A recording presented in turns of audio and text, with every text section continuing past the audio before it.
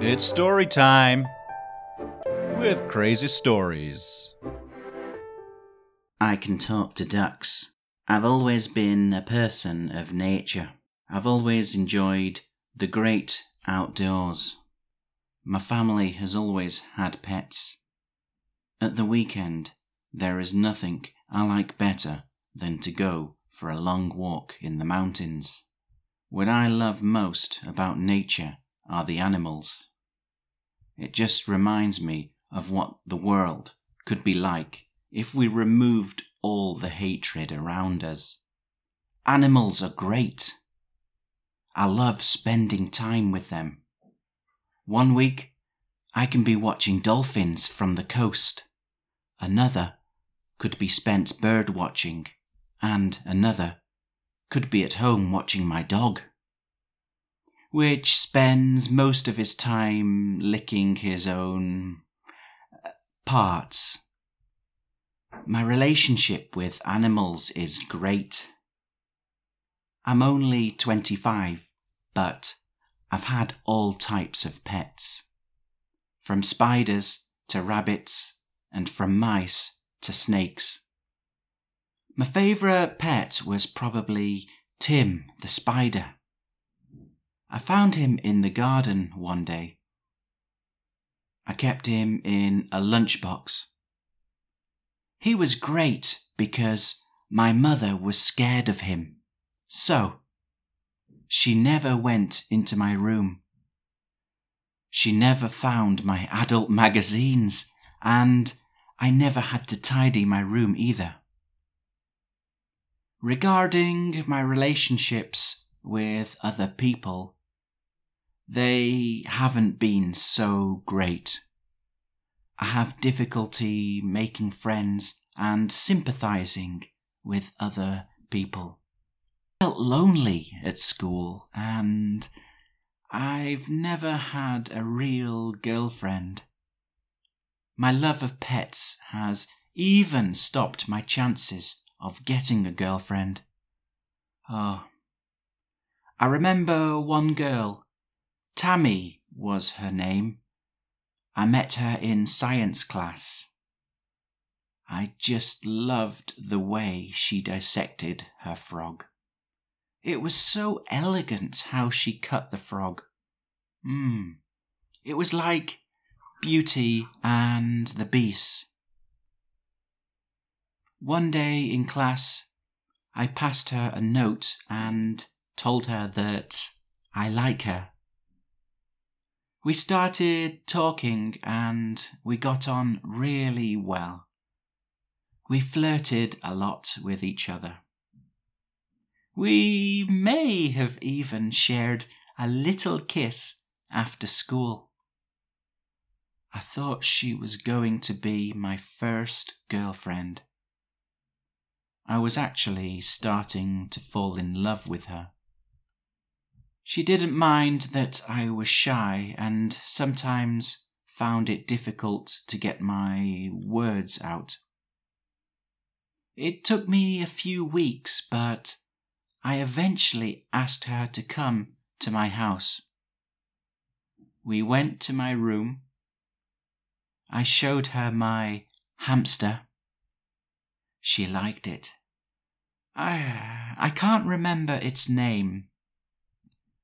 I then asked her if she'd like to see something bigger than a hamster. She was a little confused, so I asked her if she'd like to see my snake. I then mentioned that if she held my snake in her hands, that it would be a lot happier. She ran out of my room, and all the way home, I didn't speak to her again. I decided that animals were better than people, but I was still hungry for conversation. Could I speak to the animals? Could I learn their languages? It was at this moment in my life that I started to imitate animals. I would spend all day watching animal videos, trying to copy their sounds. Now, it was time to see if they would understand me in real life. The first animal I tried to speak to was my neighbour's dog, but when I started copying it, it just seemed to make it angrier. My neighbour eventually came out and asked me to stop. I then decided to try birds by copying their whistles. However, even though I managed to imitate them well, it just felt like we were singing a song and the birds never made eye contact. I began to think about what is an animal that is not shy that I can find in any park. It was obvious. Ducks. I spent a month listening and trying to copy duck sounds. I tried to see if there were different sounds for when they were hungry or not. I was ready. The first time that I tried to speak directly to a duck was in a park.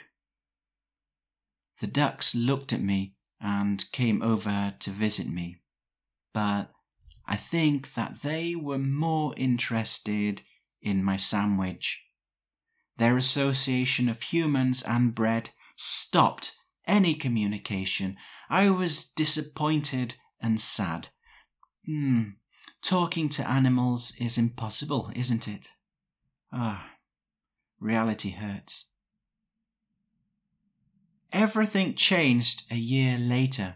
I was on holiday and went for a walk up a mountain. I was alone, of course. I was a little tired, so I sat down next to a pond. At first, I didn't hear anything. But then, from behind me, I heard a faint quack quack sound. It was a duck. I was thinking and asking myself, shall I try to speak to it one more time? My answer was yes. I started to imitate the duck's sound. The duck suddenly moved its head from side to side. It was responding to me. It was looking for the other duck, me, that was speaking to it. Wow! I was having a conversation with a duck. It then started to follow me as I left. This duck was in love with me. Unfortunately, I had to leave it behind. Since then, I have bought my own ducks for my garden. I spend all day speaking to them. They don't associate me with bread, so we can spend hours and hours together speaking about everything. It's true we don't use actual vocabulary, but for me, the conversation is more about the feeling behind the sounds. They accept me as a duck. I accept them as a family. Now I'll say goodbye in duck. Quack, quack, quack, quack. Bye-bye. Will someone please explain what's going on here?